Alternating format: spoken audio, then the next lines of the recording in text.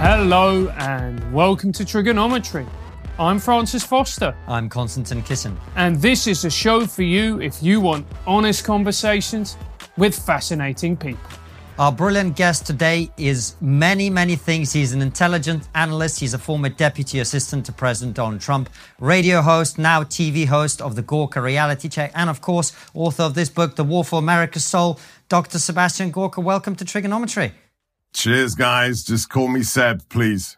We will do, Seb. Thanks for coming on the show. That is probably the longest intro we've ever done, but let's make it a bit longer. Tell us a little bit about who are you, what has been your journey through life, how do you find yourself sitting here talking to two very problematic people like us? Yeah, you mean two bigots. Yes. Yeah. Let me start with something else first. So and don't take this the wrong way, guys. I am just stunned that it takes a Jewish kid from Russia and a half Venezuelan Brit to have what I consider to be one of the most substantive podcasts anywhere. You are the interesting, serious Joe Rogans, and you keep me sane, guys. So God bless both of you. It's very kind. Thanks, Seb. That is very, very kind, Seb. And being a British person, that was a compliment, and I really don't know how to deal with it apart from offer a kind of thinly veiled insult. But you're going to turn him back to drink at this rate. Yeah, is what's exactly. going to happen. And on top of that, I do not, having grown up in the UK, knowing the relationship the Brits have to alcohol, and I know it's been a tough year under COVID, so I don't want to encourage more drinking, but I have to say the recent Raw that you guys did, Langard, was hilarious, even funnier than usual, and I do think, FF, you should write that book, that Keto is for Slags. That cookbook should be written. All right. So you realize this is going out to the real public now, right? All right. So who's Seb Gorka? I was born in the UK to parents who escaped communist Hungary in the revolution in 1956. My dad actually being liberated from a political communist prison by the freedom fighters.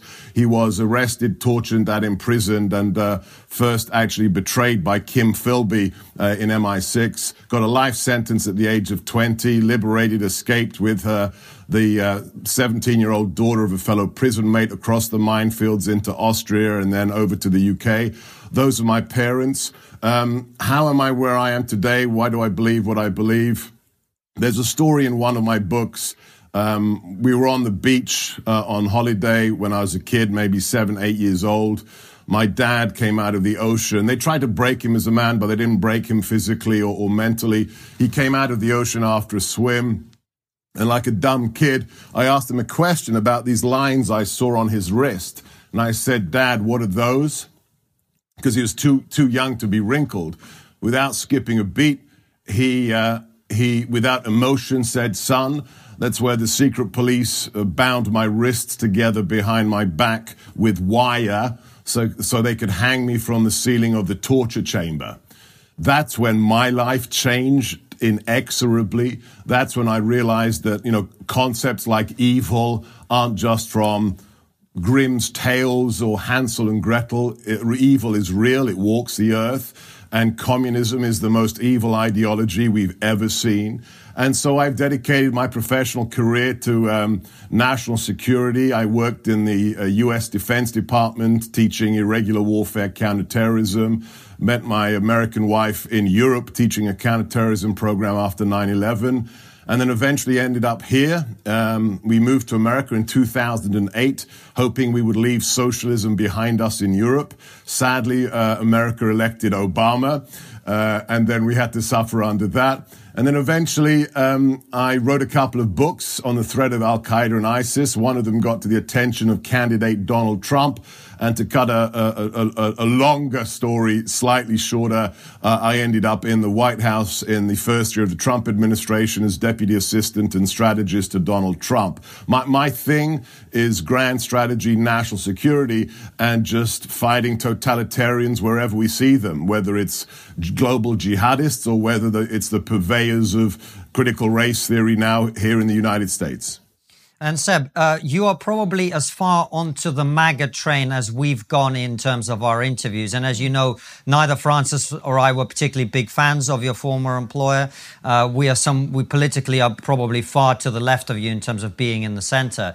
But what we really wanted to talk to you about, rather than going 12 rounds with you on some tweet that Donald Trump did or whatever, we can talk about that a little bit later, perhaps in a more nuanced way. What we wanted to talk to you about is what Donald Trump represented. When I think of Donald Trump, the image I see as a sort of Viking berserker breaking through a wall and taking all the first arrows. And it's not necessarily the guy you want your daughter to bring home, but sometimes they can be necessary, even though it's not necessarily the nicest guy, if you like. What do you think his election represented, first of all? Well, I like that description of a berserker. One of the regular guests on my radio show, who I consider to be one of the greatest minds alive today, is Victor Davis Hanson. And he gave a presentation about, the need of the Ajax, the need of the Patton, these uncivilized individuals that are needed from time to time to actually save civilization. And I very much see my former boss, Donald Trump, in that light. So what happened in 2016?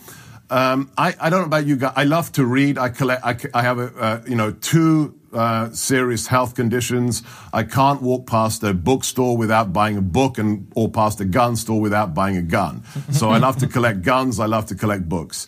I don't, however, read autobiographies. I have no patience for these, 900-page books on what Eisenhower had for breakfast on February the 12th, 1945. However, in the past 20 years, I've read two autobiographies that changed my life. One of them we can talk about later is Andrew Breitbart's Righteous Indignation, which is he called himself a thoughtless, drunk leftist, and his journey to conservatism.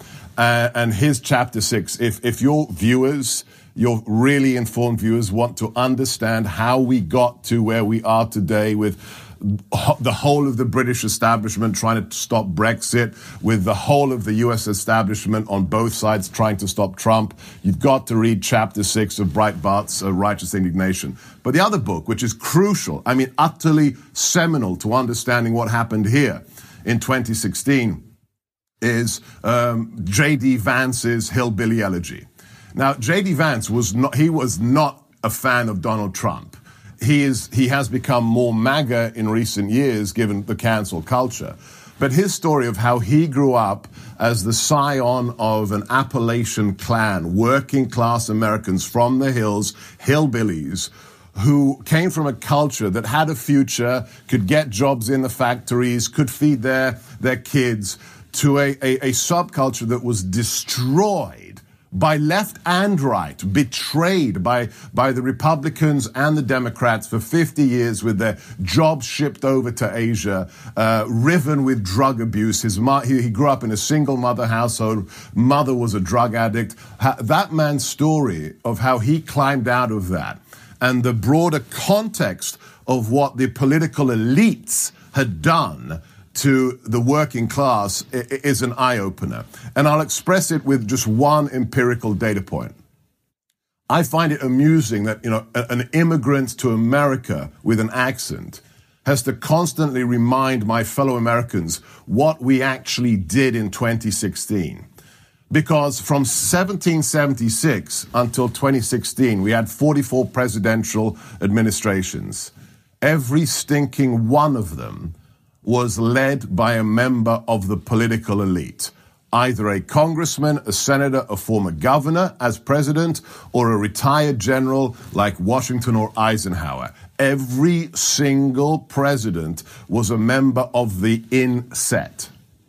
In 2016, 65 million Americans said, screw that. We want an utter outsider. And it sounds funny, billionaire from Manhattan. But he was an outsider, hated by the establishment, not just the left, but the Republican establishment detested him, made fun of him.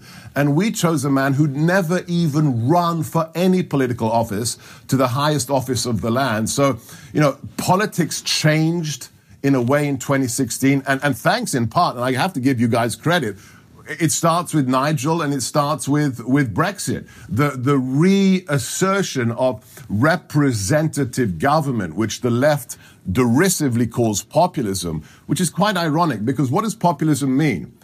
It's popular with most of the people, which is kind of like a definition of democracy as far as I'm concerned, but it is this pejorative phrase today. So in 2016, the American people, black, white, working class, not working class, sent a message to this city behind me, enough, enough, enough, it stops now.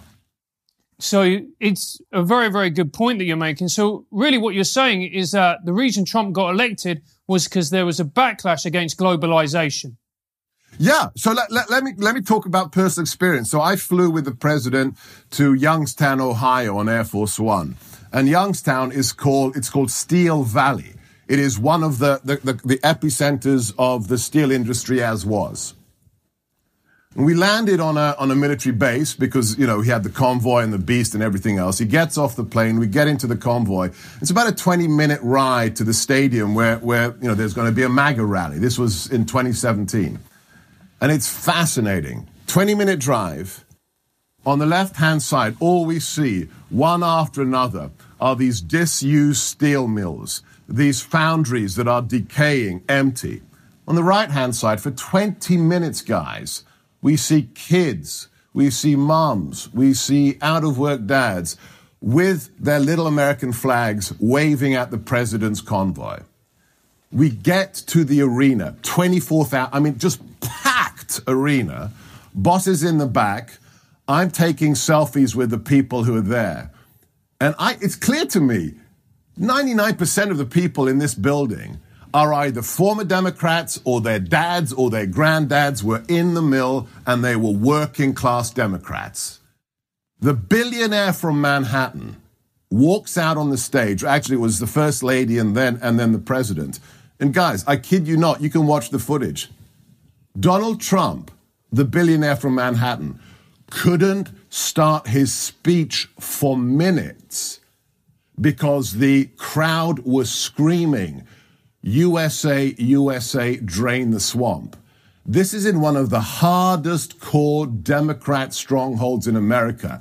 You're absolutely right. It was an up yours to the globalists and their representatives on both sides of the political aisle who had screwed the people who built America for decades. That's what happened in 2016.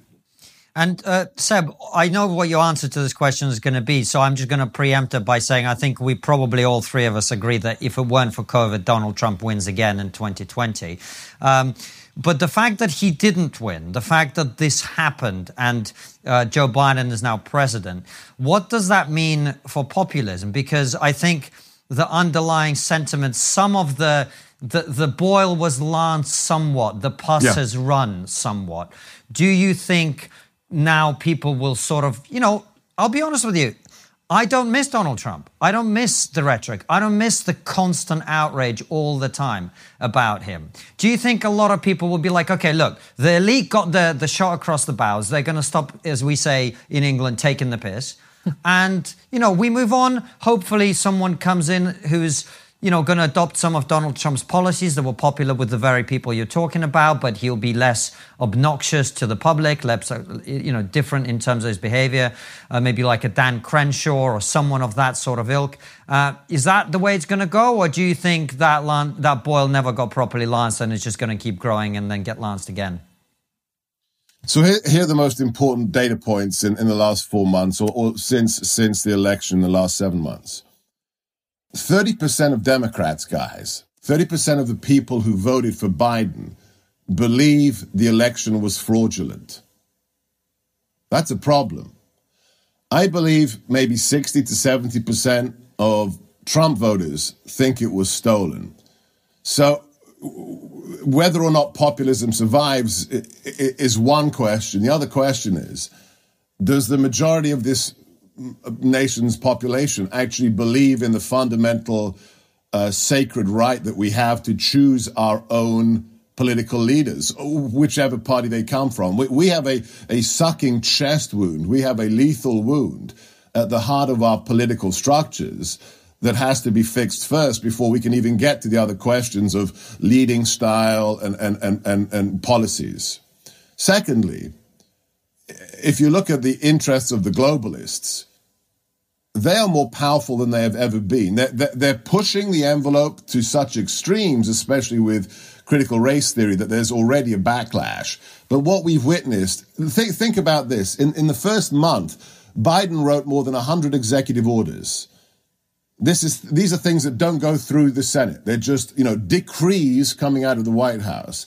This is from a man who 7 months prior during the debate said, only dictators rule by executive order. That's what he said, and that's what he's doing. How have the globalists fared since January the 20th and the inauguration? Bloody well. I mean, really well. The XL Keystone Pipeline, I'm getting into specifics here, but there was a pipeline that we built with Canada that was crucial to jobs in America. On the first day in office, he killed it. Donald Trump had made it possible. Biden killed it. On that one day, 11,000 Americans lost their jobs. And Senator Kerry, who's now the climate czar for Biden, this arrogant shit who globetrots in his private jet, married into the Heinz family, has gone on record to say, yeah, well, those oil rig workers, they can get jobs in the solar industry. I mean, just classic arrogant elitist. I'm going to up sticks from Texas and move to, Massachusetts with my family and my 6 kids.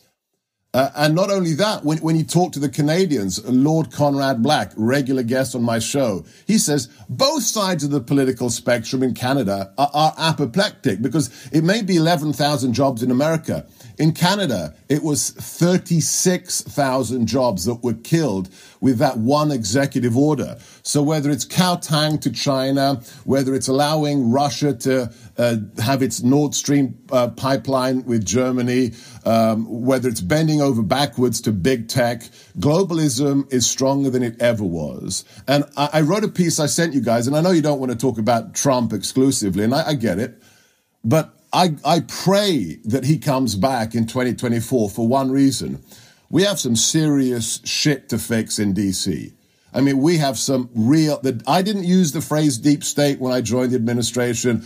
I thought it was tinfoil hat kind of conspiracy theory. And then I saw it.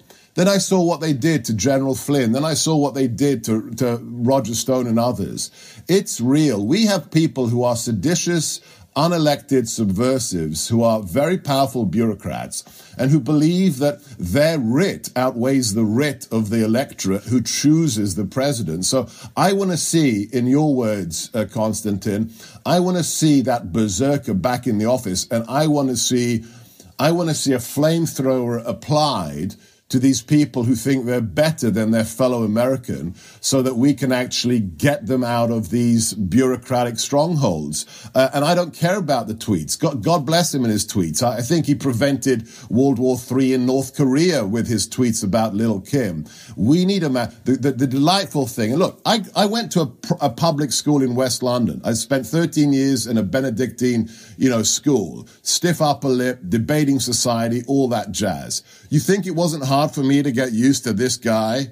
Because what you see is what you get. He is a kid from Queens. He's not Georgetown. He's not Manhattan. He is a kid from Queens. It took me some getting used to.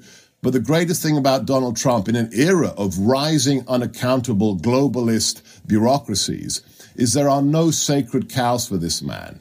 He comes in, if he sees something that's wrong, whether it's our relations with Israel, whether it's the working class being screwed, he goes about his darndest to fix it. So we need 4 more years of the berserker in the White House, because otherwise, you're seeing it already. You're seeing, all these swamp creature Republicans, 10 senators, and then 23 congressmen who voted to impeach their own leader. They see Donald Trump as an anomaly, and as soon as he's gone, we can get back to business and we can scratch the Democrats' backs and they'll scratch ours. I don't want that. I want representative government for as many of the people who live here, irrespective of their class or their skin color. And the stunning thing about Donald Trump, is he wanted only two things. And you don't have to take my word for it, but guys, but if you're watching, read my books, I'll give you my testimony. He wanted two things for everybody in America. If you're here legally, he wants you to be safe and he wants you to prosper. And the remarkable thing is, he wanted that for you whether or not you voted for him. That is not the attitude of the Democrats who right now, and I'd love to talk about this, are criminalizing conservatives. How do I know that? January the 6th, we had people trespass on Congress. They didn't kill anybody. They didn't shoot anybody. There are people on trespass charges who have been sitting in federal jails just behind me in solitary since January. That happens in a police state. And nobody from BLM or Antifa has been sitting in solitary for 5 months. That's what really keeps me awake at night. So, sorry, but this, with my background, this stuff really gets to me. Right, but you say that, Seb, but surely, what they did was incredibly serious. Incredibly No, they need to pay the price. Don't get me wrong. If you went in there, if you nicked, Nancy Pelosi's laptop, if you broke up somebody's office, get charged in front of a jury of your peers and pay the penalty. But hang on a second. When Kamala Harris is raising bail money for Antifa activists to get let out of prison, but somebody who trespassed and broke a window is in solitary confinement for 5 months, that's not equality before the law. That is the use of the police as a police state for political purposes. They need to be punished, but they don't need to be punished for political reasons. Well, look, there's an argument to be had there, Seb, because what they did was also a political act, because it was an attempt to stop a vote from happening in Congress, right? So right, but we don't have a system that is meant to do political policing. It's a criminal I agree. Charge. Look, the BLM Antifa double standard is something you and I and all three of us probably agree on. So we don't need to get into that. And if people are sitting in solitary, which I actually didn't know for all this time, that sounds wrong to me on the surface. But look, I take it, if you don't mind me saying, by the way, you avoided my question about populism, that you do think it's run out of steam.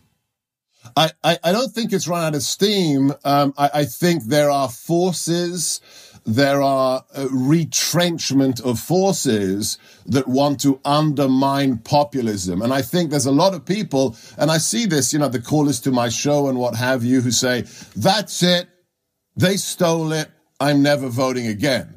That's a really disturbing attitude. And I tell them, really? You've given up on America? What would the founding fathers say who took on the British Empire? That's a very un-American attitude. I think populism, the rejection of globalism is alive. It's like, I think you were talking to somebody, one of your guests.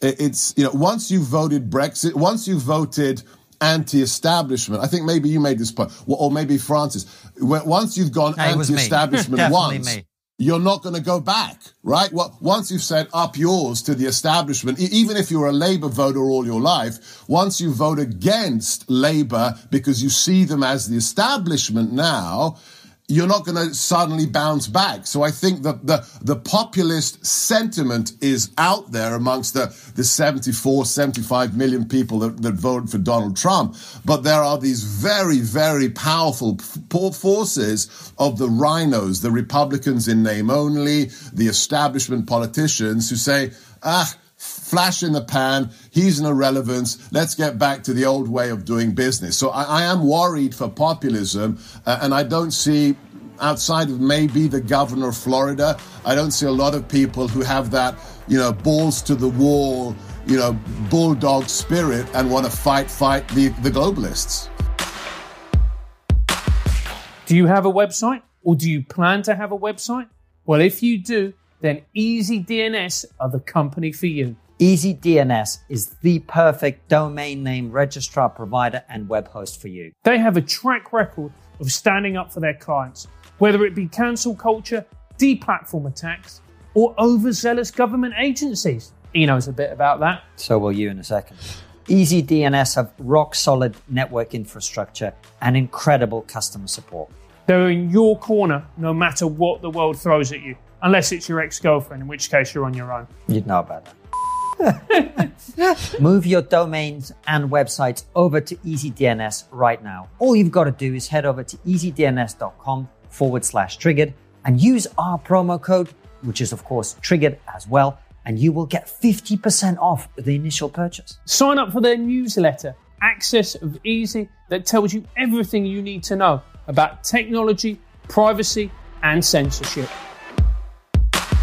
But Seb, isn't the problem also as well that, we're talking, about Trump and the role of the president? Isn't one of the subjects that we're not really addressing is the power of the corporations who, dare I say it, are probably more powerful than the president himself? Absolutely. I mean, think about this. Well, the corporations and social media. Why was he so detested? And it's just very simple mathematics. Donald Trump was utterly detested by every element of the elite because nobody owned him. He'd never, been funded, had never had donors from big pharma, from big tech. He wasn't in the pocket of the unions. Everybody hated him. That's why he could come out as a Republican president constantly hammering big pharma, saying, how much is insulin? How much are you charging Americans for insulin? That's a bloody crime. And he went to war with pharma. That's not a popular thing to do as a politician. So, corporations, of course, hate populism because they're not national entities. IBM isn't a national entity. Nike with its sweatshops in Xinjiang, China with its slave labor, trainer makers, they're not an American company anymore, so you're absolutely right. But even more dangerous is Silicon Valley and Palo Alto. Your viewers may not be familiar, but think of this one thing.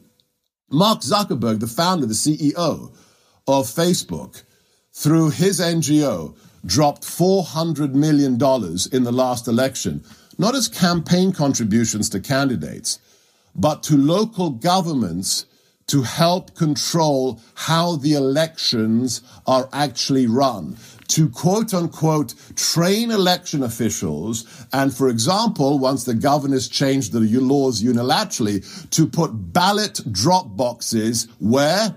In Democrat stronghold districts. Almost $500 million of private money into the actual running of elections. That should be a crime. I don't care who you're voting for, but when Facebook and when Twitter, the oldest newspaper in America is the New York Post. Okay, it was founded by one of the founding fathers. When the New York Post gets the access to Hunter Biden's laptop, which is his laptop, because when your lawyers demand to get it back from the repair shop owner, that means it's Hunter Biden's laptop. When the story of the emails with Russia, the Burisma no-show job for $83,000 a month, the fact that his company was in bed with the chief spy of communist China, and we have Hunter Biden's voicemail where he admits it on the laptop. When that story blew in the New York Post before the election, and Jack Dorsey made it impossible to post it on Twitter. If you posted it, it was deleted. The New York Times' own post of the story was memory hold like Orwell. Then I don't know which is worse, big corporations or Twitter and Facebook. This is very, very disturbing. And of course, none of these people believe in America first or American jobs or the working class. They hate the working class. Which then goes back to my point, is then how do you stand up to these people when they've got such money, such power? Doesn't that therefore mean that they can't be controlled? It's too late. Look, I'm an American now by choice. And even before that, it was part of my character. But I do believe it's a fundamental characteristic of most Americans. We're optimists by dint of how we were created. I mean, remember in 1776, the British colonists, only 2.5% of whom actually fought the British. It wasn't the colony. It was less than 3% actually fought the Redcoats. They took on the biggest empire the world had ever seen. I mean, the Persians were pikers. The Roman Empire were amateurs by comparison to the British Empire. empire on which the sun truly never set. So the idea that a bunch of ragtag crazies could defeat the British Empire is kind of in the gene code of Americans. We don't know the word surrender. So the idea that we're just going to say, okay, that's it, we're just heading on the slow road to Venezuela, I don't think that's what most Americans are in for. And what the beauty of our system is the Electoral College, that we have this. It's not 50% plus one. It is a weighted system where the smallest state like Rhode Island has almost as much power as Texas. That the Electoral College system for choosing the president isn't just, the majority can dictate and then the minority can go to hell. So we have certain safeties. I have issues with the status of the Supreme Court, the role of judges today who are either activists or cowards. But when it comes to corporations, I'm not prepared to say, okay, that's it, it's over. I'm just not prepared to say that. And I truly believe when you get out of places like DC, when you get out of LA, New York, Boston, the majority of Americans are not defeatist. And they will stand up. Remember, it's 74 million people. Biden may or may not have won, quote unquote, but Donald Trump received more votes than any incumbent president in the history of America. Now, that's something to be reckoned with. I'm talking to a lot of people with big pockets. If somebody was smart enough to create one platform that was a Twitter, a Facebook, an email service, a news aggregator like Drudge before Drudge went insane, that actually catered to people who believed in America, that believed that nation states and the Westphalian system are good, you maybe actually have an potential audience of 74 million buyers. That is real power. You've just got to invest. You've got to build it. And you know why I'm optimistic? And this isn't a cop-out. I truly believe this. Every day, you guys may not see this, but every day I come into the studio and there's another viral video of some mom in New York, some teacher in Virginia standing up at a local school board and saying, this bigotry, this critical race theory, this veiled Marxism, we're not going to let you indoctrinate our kids. Every day, there's a new one today. So that gives me hope, guys. Well, Seb, you mentioned critical race theory, and this is something that conservatives like you talk about a lot at the moment. It's also something that concerns me, or at least I don't claim to really know exactly the nuances of critical race theory. I just think teaching people that some races are better than others is probably not a good idea because, like you, I've read a little bit of history. But tell me, what is critical race theory before we get into talking about it? All right. Well, the formal answer is it's a way of looking at justice in the world that was named by Derek Bell. It's interesting. When we won the Cold War in 1989, when the West won and the East Germans took down the Berlin Wall, the very same year there was a conference where Derek Bell, a radical law professor from Harvard, coined the term critical race theory. But it's built upon a much, much longer progression that is basically the inculcation of Marxist thought into academia in general. So let's just, your viewers may know this, but let's unpack it for a second. Communism was meant to create revolutions around the world because there's an inherent tension in all societies of the oppressed and the oppressor, the working class and the capitalist. Marx stole from Hegel, and he took his version of the dialectic and said, there's this material version of the dialectic, and sooner or later the tension between the oppressed and the oppressor is going to explode in a revolution, and that's when we get justice in a classless society. Well, the sad thing is, for the communists, it was a failure. It was garbage. It was false science. The only place where it could work were backward feudal states like Tsarist Russia or China in 1948 after the Kuomintang, where you didn't have a strong middle class that was robust and had Judeo-Christian values and said, this philosophy's crackers, I'm not going to subscribe to it.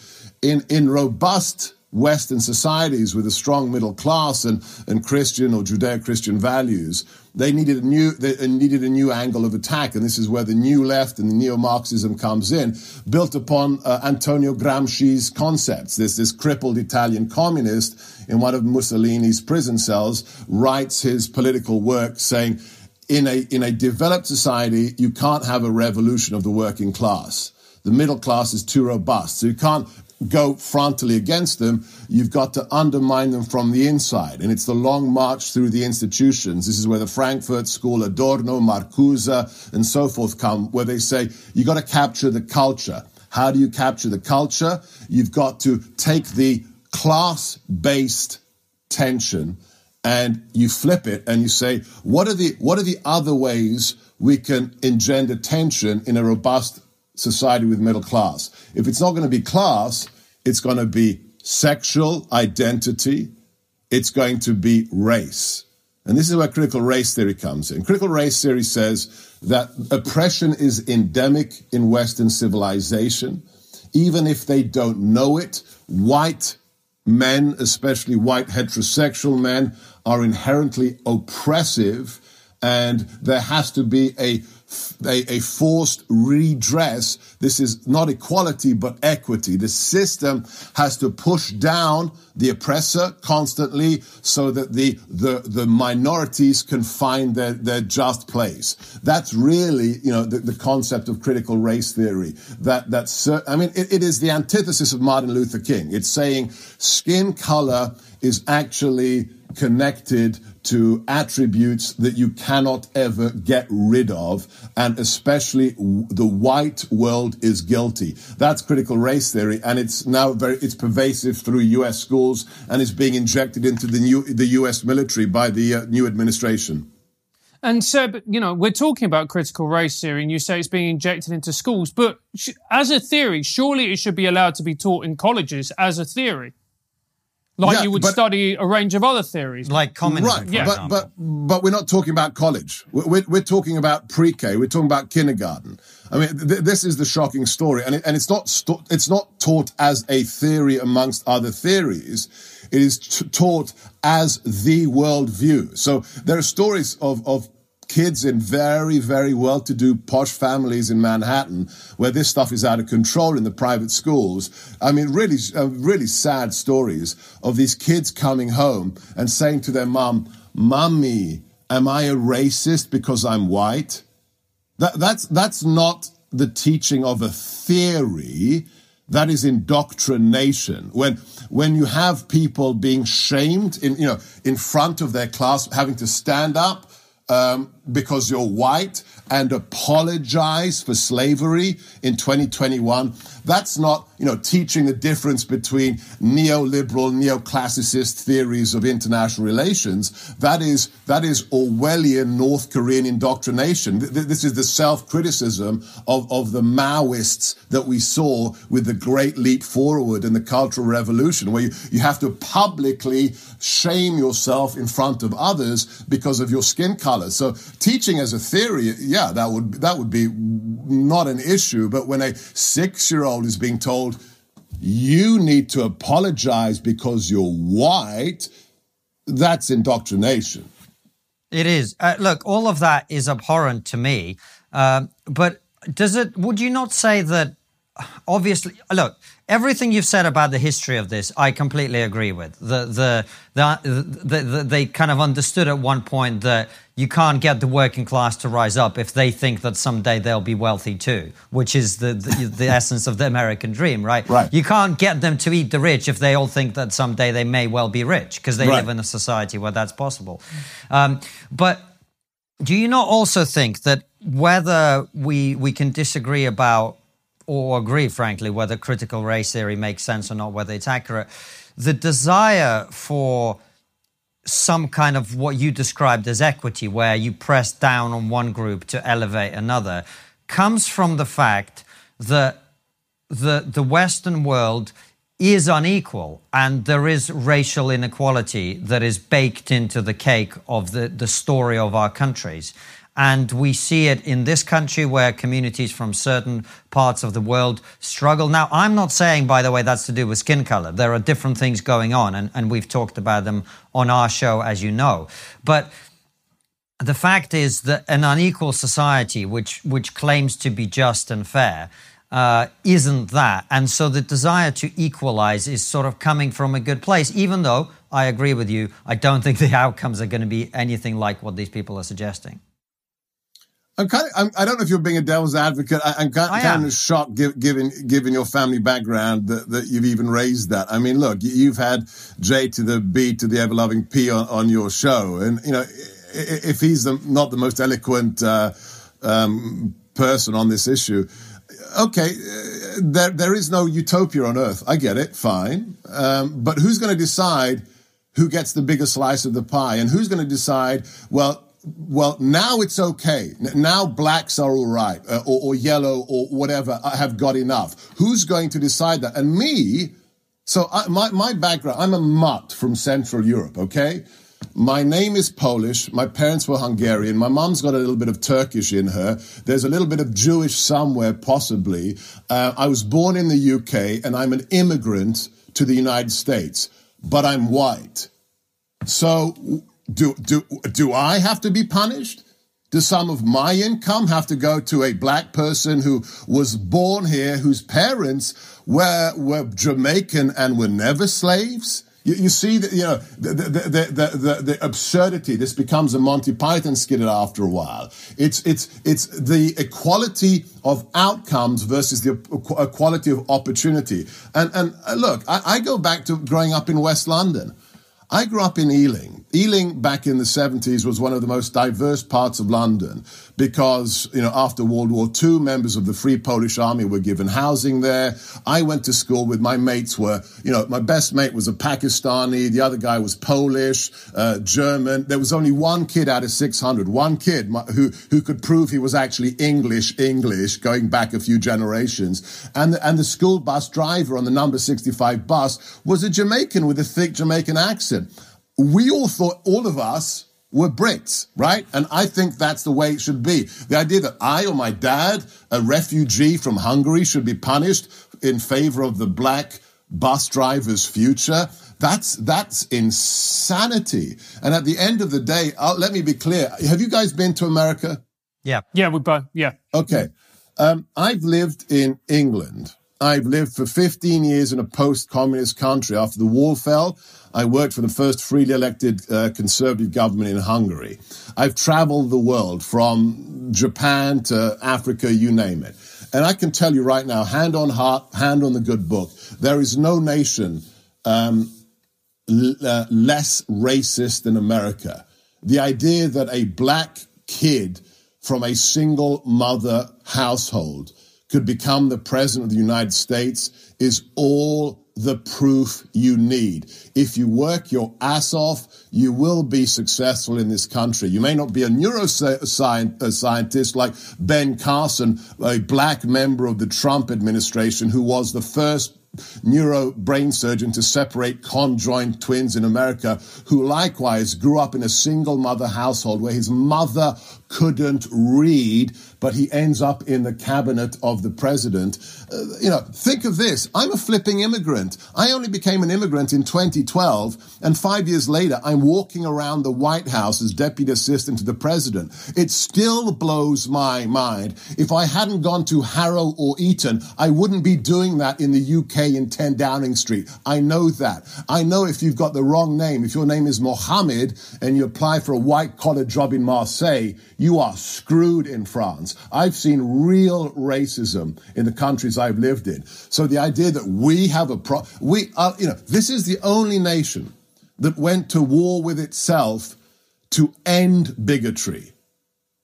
More people died in the Civil War in America than in all the other wars combined. You combine the deaths from World War I, World War II, and Vietnam, it doesn't come close. 600,000 Americans died to end slavery in the Civil War. And some shit at the New York Times is going to lecture me on my whiteness being a guilt I have to pay off to somebody whose melanin level in their skin is a little bit darker than mine. That way lies tyranny. Because who's going to decide who gets what? It's the ultimate question of communism. Who gets to decide, and who gets to decide, okay, now you've had enough reparations and we can all live happily.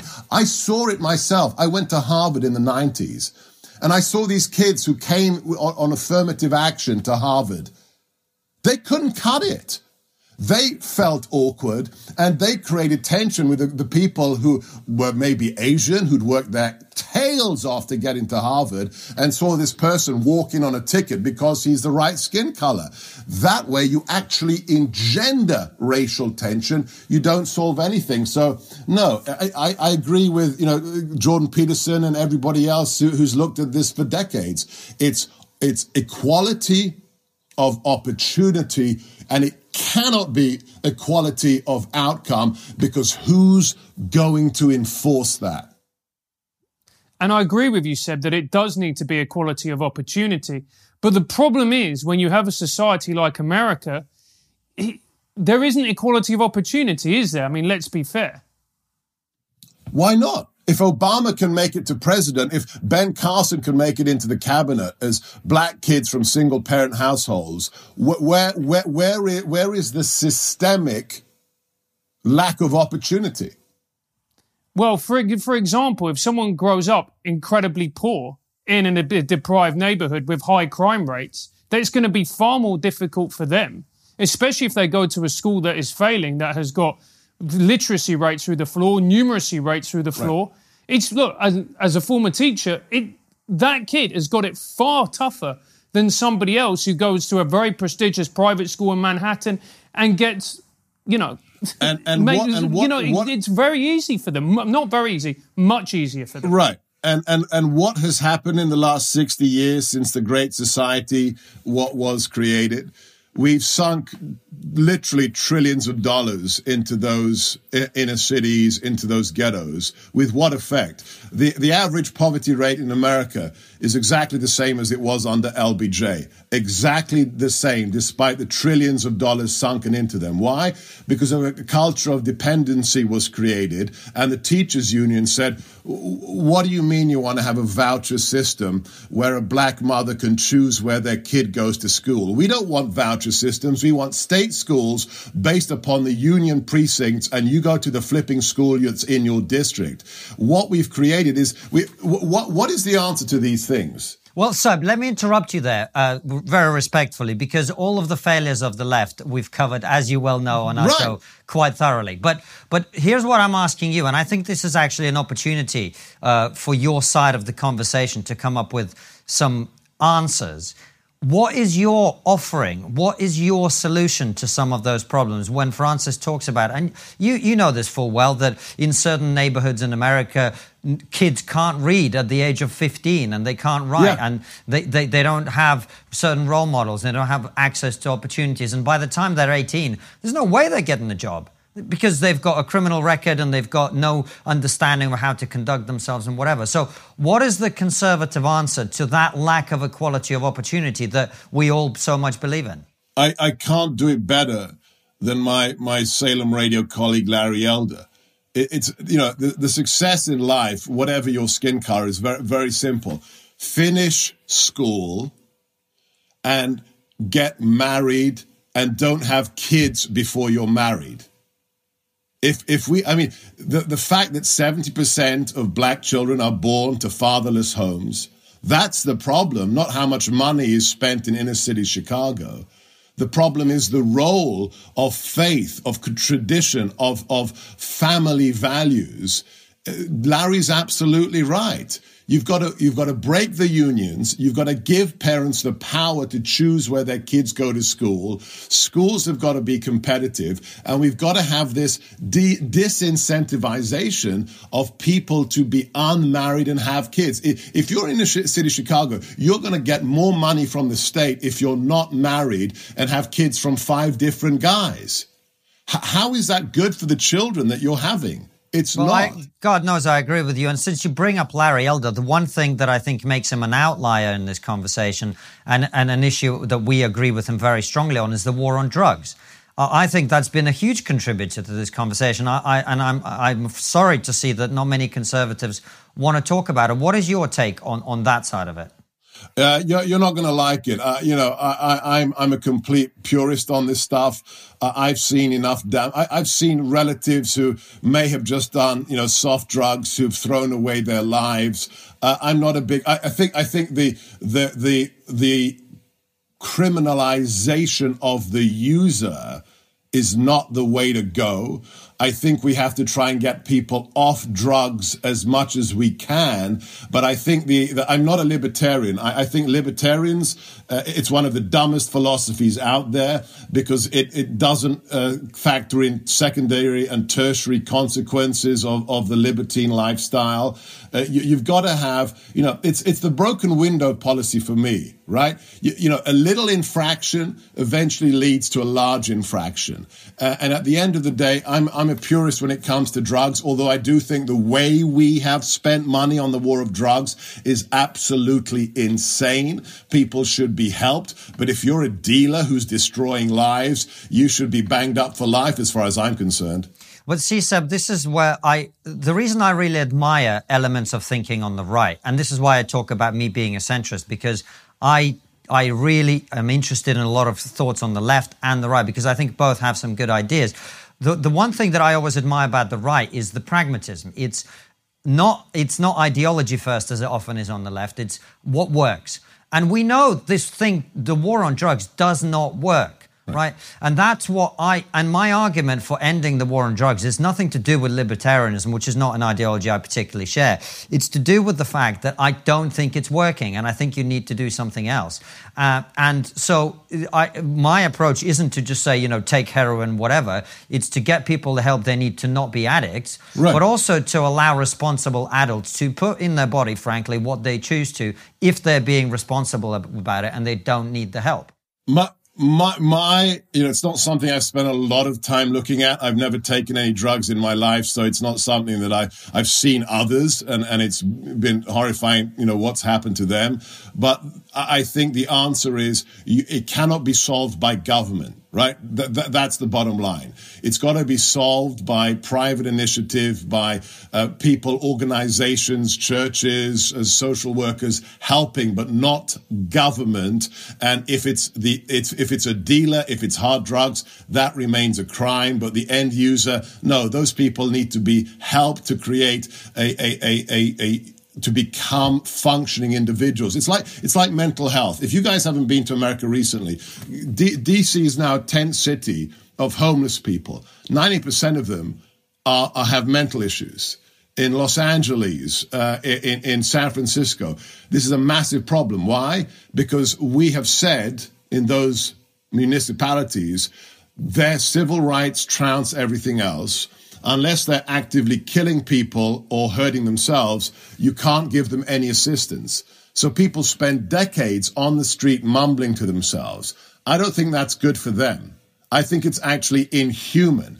And we need to help them, but not governments. We have to allow private organizations to help them, but we don't, because we say, hey, civil rights, let them inject whatever they want, let them have a shit on the sidewalk. That's freedom. I don't think it's good for them, and I don't think it's good for society. Yeah, it's a very good point, Seb. One thing that I wanted to move the conversation on before the interview ended, what is the future of the Republican Party and what is the future of conservatism? Because we saw with Trump, he moved the conversation in one particular direction. He changed the Republican Party forever. What do you think is going to be the future of republicanism and conservatism in general? I don't think these words function anymore. I think the taxonomy of conservative, Republican, Labor, Democrat, I think these labels are bust. They're broken. As I said in an event last night, Donald Trump in 2016, he took the political rule book, he ripped it up, shredded it, lit it alight, buried it, and jumped up and down on it. So the political landscape, especially after Brexit, after Modi, after Donald Trump, is completely different. It is a race between two forms of populism. It is the populism of those who believe in their countries, whether it's the UK, whether it's India, whether it's America. And it is a populism based upon global elites, where Bernie Sanders and AOC says, we've got to save the planet, we've got to take control of information supplies, social media has to ban certain kinds of people, certain kinds of comedians can't tell certain kinds of jokes because we are in a global fight for social justice. That's how I see, the future of politics. It's going to be new labels, new actors. And I think the biggest change is, and I see this coming up in the next election.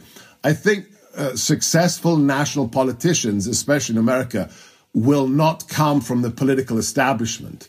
It's going to have to be outsiders. I'm not talking about Oprah, but I'm talking about, it's got to be celebrities who are untainted by having been politicians who can actually ride that wave of populism, whether it's coming from a traditional right or a traditional left. I think that's the biggest impact on politics writ large. Who's going to be the 2024 Republican nominee? Donald Trump. You don't think he's going to... How old will he be then? 82, Seb? He just turned 75 last week. Okay, so not as old as you thought. That's interesting. Yeah, I saw him last week. I went to New York. Before I saw him, I publicly said I give it 95% chance that he's running. After I saw him, I'm going to give it a 98% chance that he's running. If he runs, he gets the nomination. And if the disastrous policies of the last 4 months continue for the next 3 years, he's going to stroll back into the White House if we can have some transparency on the way we run elections in America. And you don't think that the events of what happened on that day in January have tainted his legacy at all? No, I think they could have if Nancy Pelosi hadn't tried to impeach him a second time after he left office. With that incredibly stupid move, Nancy Pelosi allowed him back into the political arena because it was clear that they were trying to persecute a man who'd left political office. So he was in trouble before that, but when she tried to kick him out of the White House after he left the White House, he was back in action. And sure enough, in 12 days, he's got his first rally, so he's going to be out doing his MAGA rallies. Seb, we'll do some questions for locals in a minute, but I want to stick with the Donald Trump point for a second. He obviously enjoys tremendous popularity with a very large section of the American public to this day. That's very clear. Do you think that is because people are desperate and they don't see someone who still don't see anyone else who represents them? Or do you think he actually delivered for them in his first term? Well, I think, if you're a policy wonk like I am, you look at what he delivered, from crushing ISIS, securing the wall, getting serious on Russia, biggest economy. Wait, sorry, what do you mean about securing the wall? Did he finish the wall? No. I mean, the illegal immigrants. We got illegal immigration down to a trickle, especially after COVID, even without the wall, because we had something called Title 42 that meant because of the COVID infection, if you crossed the border illegally, we could deport you straight away. So he had powers under COVID that we'd never had before, which meant we had a fraction of the illegal crossings by October of last year. But no, he didn't get to finish the wall. So getting a grip on illegal migration, crushing ISIS, lowest unemployment for blacks and Hispanics since record keeping began. So, I mean, just on a policy platform, amazing success. But I think really why he's going to be popular again is what you said at the beginning, Konstantin.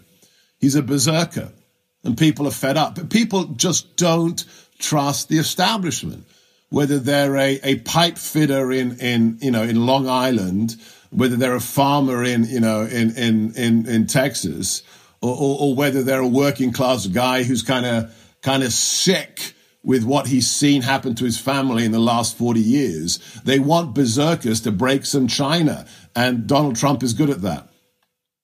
Yeah, you are right. We will see what happens, Seb. Seb, how about we do this deal? If he runs again and you're in the White House, we really appreciate coming on. Give me an hour of your time. I will destroy the war on drugs with facts and logic, and you can sell it to the president. How about that? Why don't you come on? We can. I will virtually shake your hand on that now. But why don't you guys come on my radio show or TV show? And we'll start talking about it. We'd love to. Absolutely. Listen, we've got some locals question to ask you, but also we've got our final question, as you know, which is always, what is the one thing we're not talking about, but we really should be? Courage. It came to me in the last 9 months of doing my show that it doesn't really matter what the issue is that's dearest to your heart, whether it's illegal migration, freedom of speech, cancel culture, here in America, the Second Amendment, whatever it is. The only thing we're lacking, really, in a shocking extent, is courage.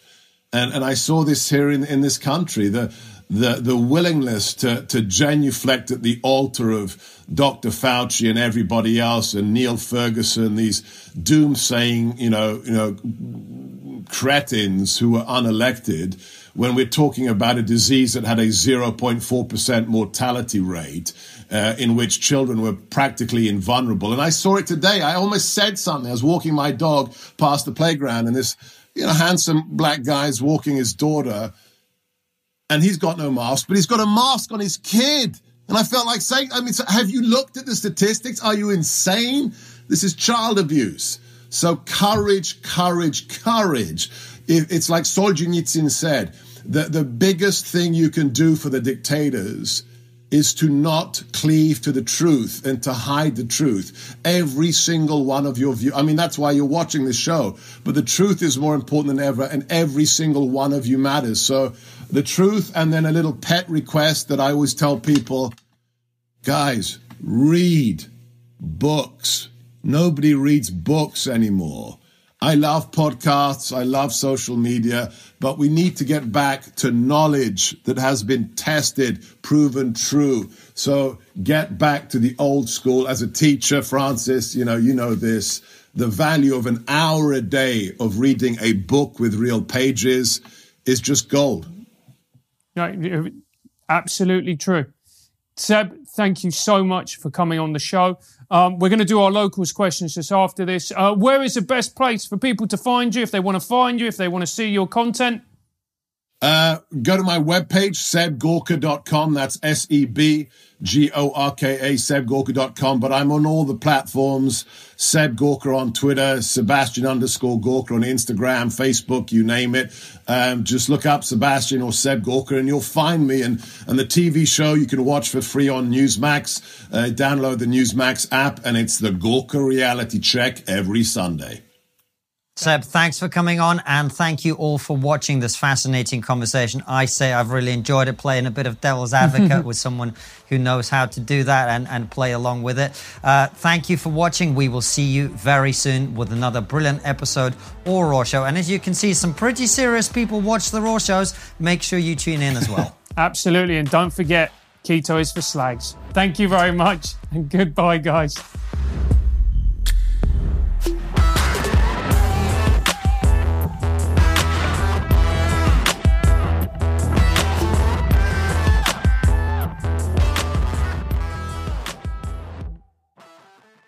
Before you go, consider joining our exclusive member feed. As a member, you'll get ad-free and extended interviews. Click the membership link in the podcast description or find the exclusive episodes link on your podcast listening app to join us.